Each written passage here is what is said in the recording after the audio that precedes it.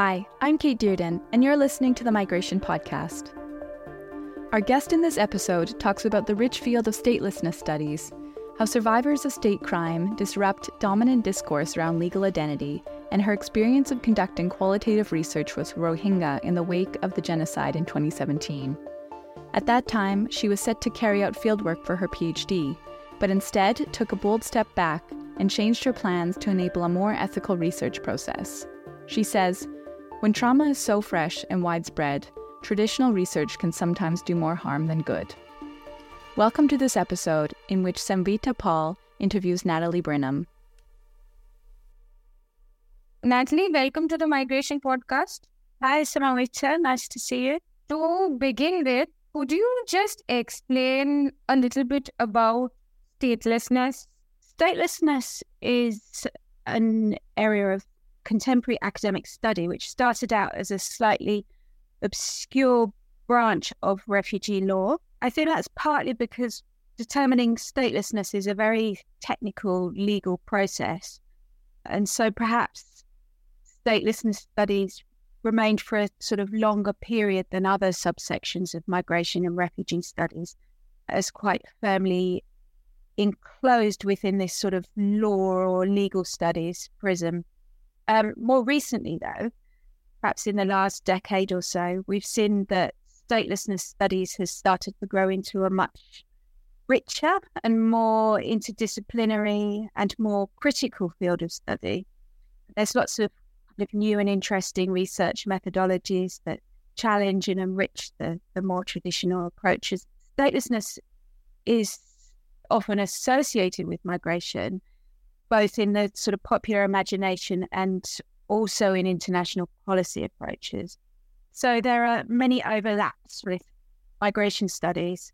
However, a lot of people affected by statelessness and precarious citizenship, the problem for them starts and often remains with the state institutions and bureaucracies in their home country. So essentially people can become socially, politically, administratively displaced without actually ever moving or migrating. And so for this reason, it's really significant and important that statelessness studies have begun to sort of establish itself not only as a sub-branch of migration and refugee studies, but also as a field of study in its own right. Yeah, so it's been a bit of a sort of slow starter in some ways as a subject, and contemporary critical stateless studies is kind of ethically and intellectually indebted to other disciplines. As a field of study, it's beginning to really challenge the power relations that are inherent in knowledge production.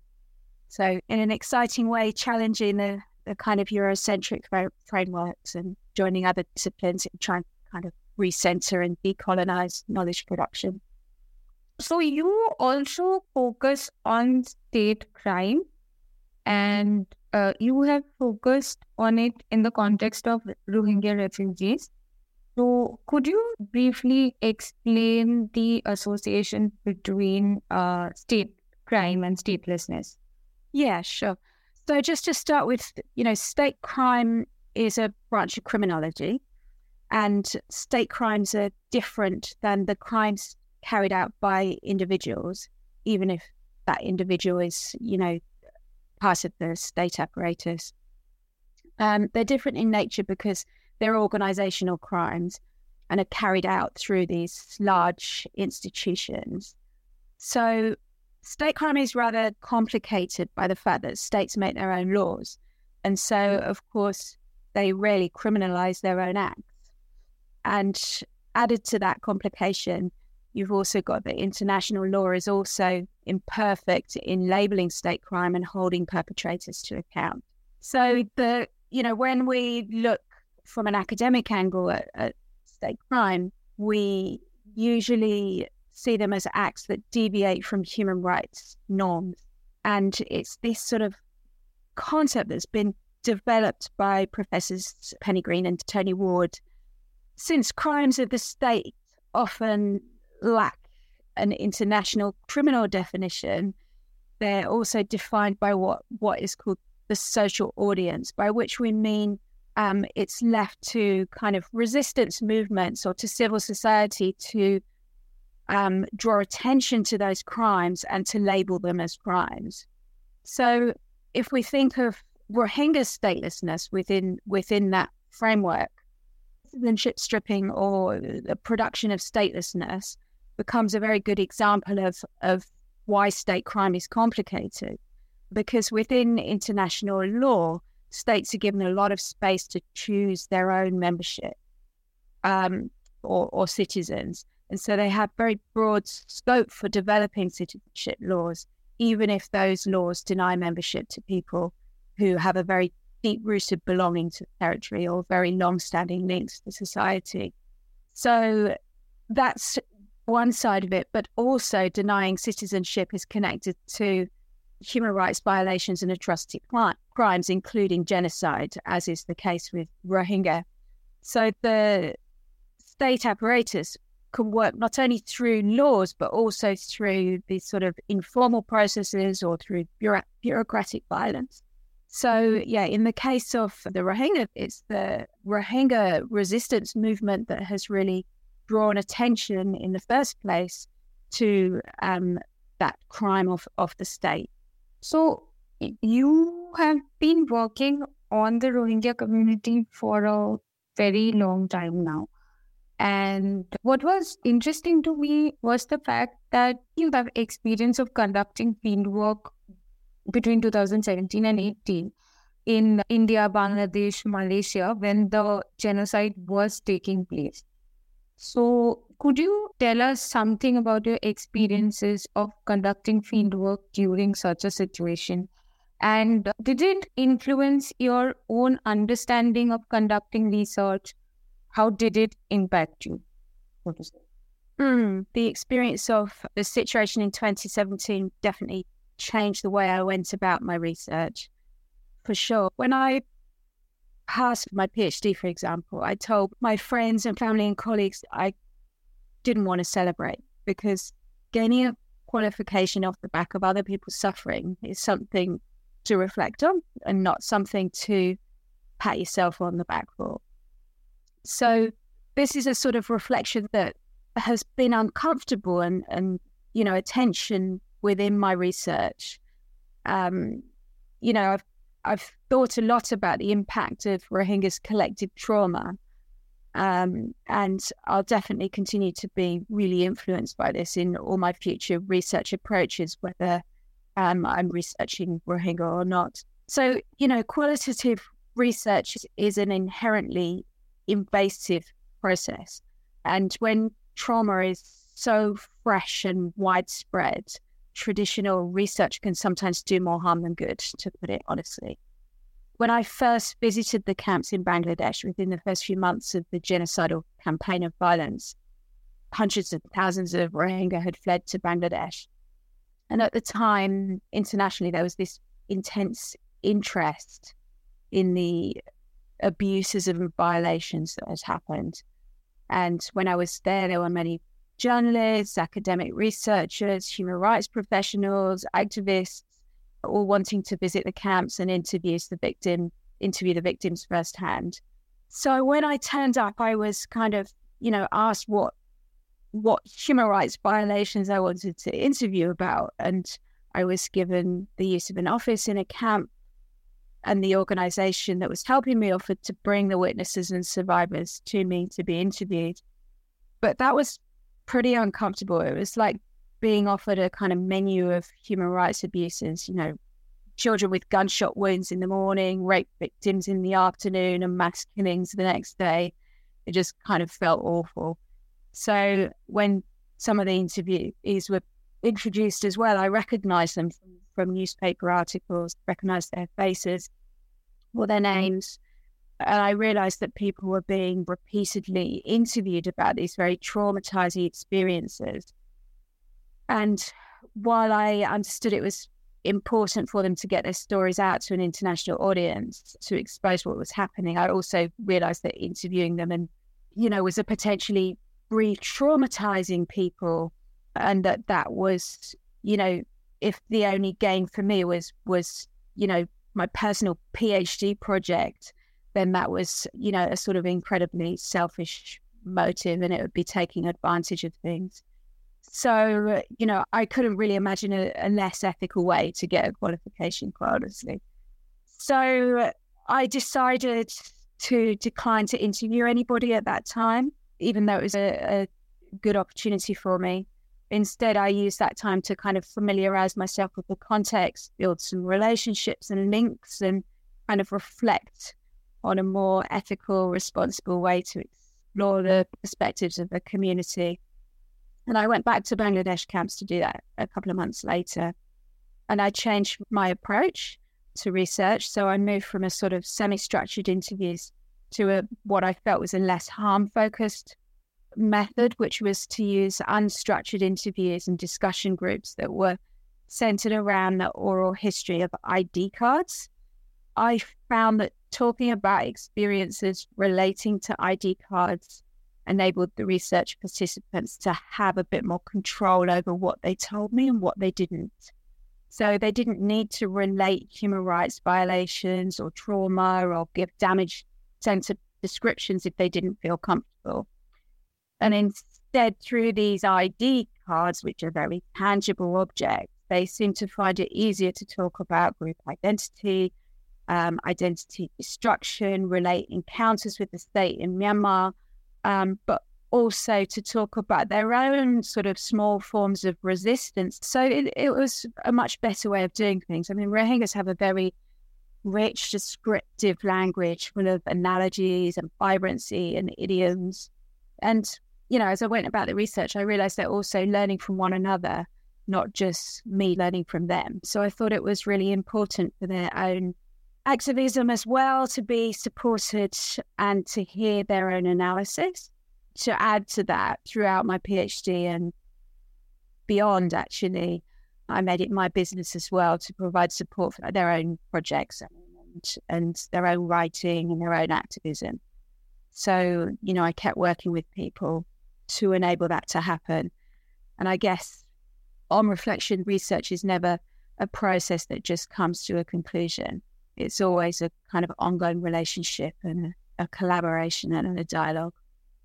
Could you explain very briefly why is it important for us to know about the ID card and the discrepancies that sort of arose from that? Yeah, so sometimes we think of genocide as a sort of kind of these discrete events of mass violence and killing. And actually, if we see genocide in a different way, it's also a sociological process in which people are othered, and there's all sorts of forms of violence. For Rohingyas, the way that state identification processes have played into this genocide is very important. So not only the kind of turning them from citizens into this people, but also denying their Rohingya identity. And by that, I mean a group identity of people that belong to Rakhine state in Myanmar. So throughout the independence years in Myanmar, the way in which Rohingya have been documented has changed. And by looking at their ID histories and asking them about their experiences, they can talk in quite a lot of depth about how their identity has been slowly destroyed alongside the destruction of their community. And I think a really important part of that has been the quiet resistance that Rohingya have put up when the identification systems or the registration systems change or record them as something that is not Rohingya, that's as something that is foreign or other. And so that's what my work really focused on. So very broadly, could you tell us, other than the Rohingya community, what is the present day situation of statelessness around the world, and what holds in the future for these groups, and is there a way forward? Yeah, the Rohingya situation is just one example of how the state has managed to weaponize their censorship regime and their ID system against minority groups.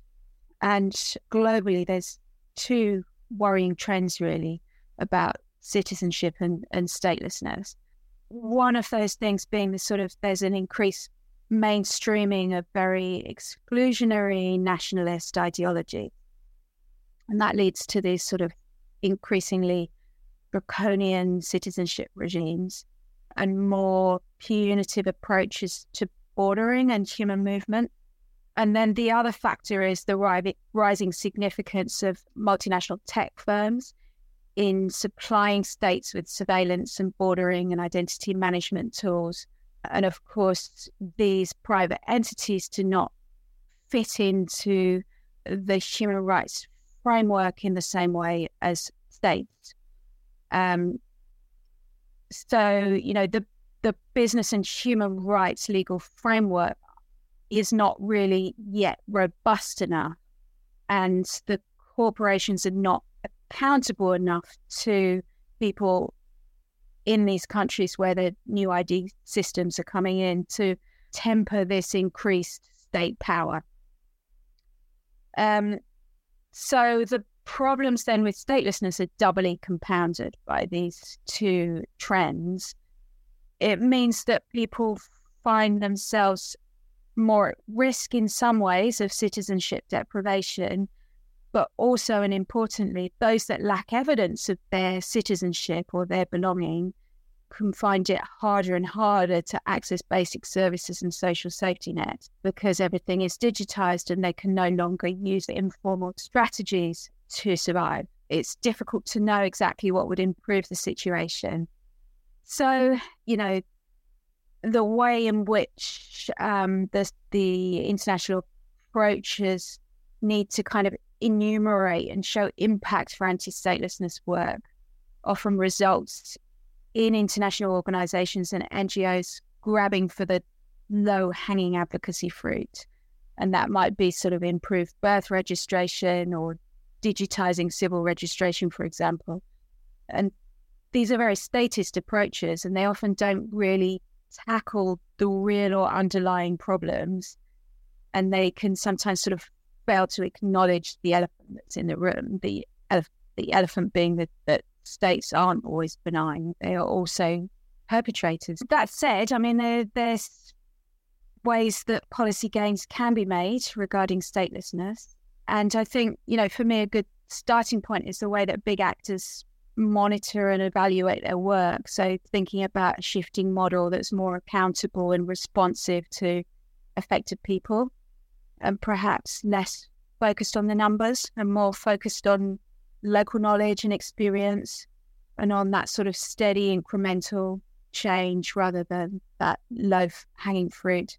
When I've got my researcher hat on, I tend to think that, these approaches to the governance of citizenship and statelessness need to be quite radically reimagined in ways that recenter and reprioritize the solutions put forward by people who are actually affected by the issues, to prioritize them over states and their organizational priorities, essentially. Thank you. This was extremely insightful. So all the best, Dr. Brinham, for your future. And thank you so much for joining us. Dr. Natalie Brinham, also known as Alice Cowley, has worked for many years in the UK and Southeast Asia on the topics of forced migration, trafficking, and statelessness, in frontline service provision, as well as research and advocacy. In October of this year, Dr. Brinham will join the Migration Mobilities Research Institute at the University of Bristol as a postdoctorate fellow. If you enjoy the Migration Podcast, please consider liking and following us. Thanks for listening.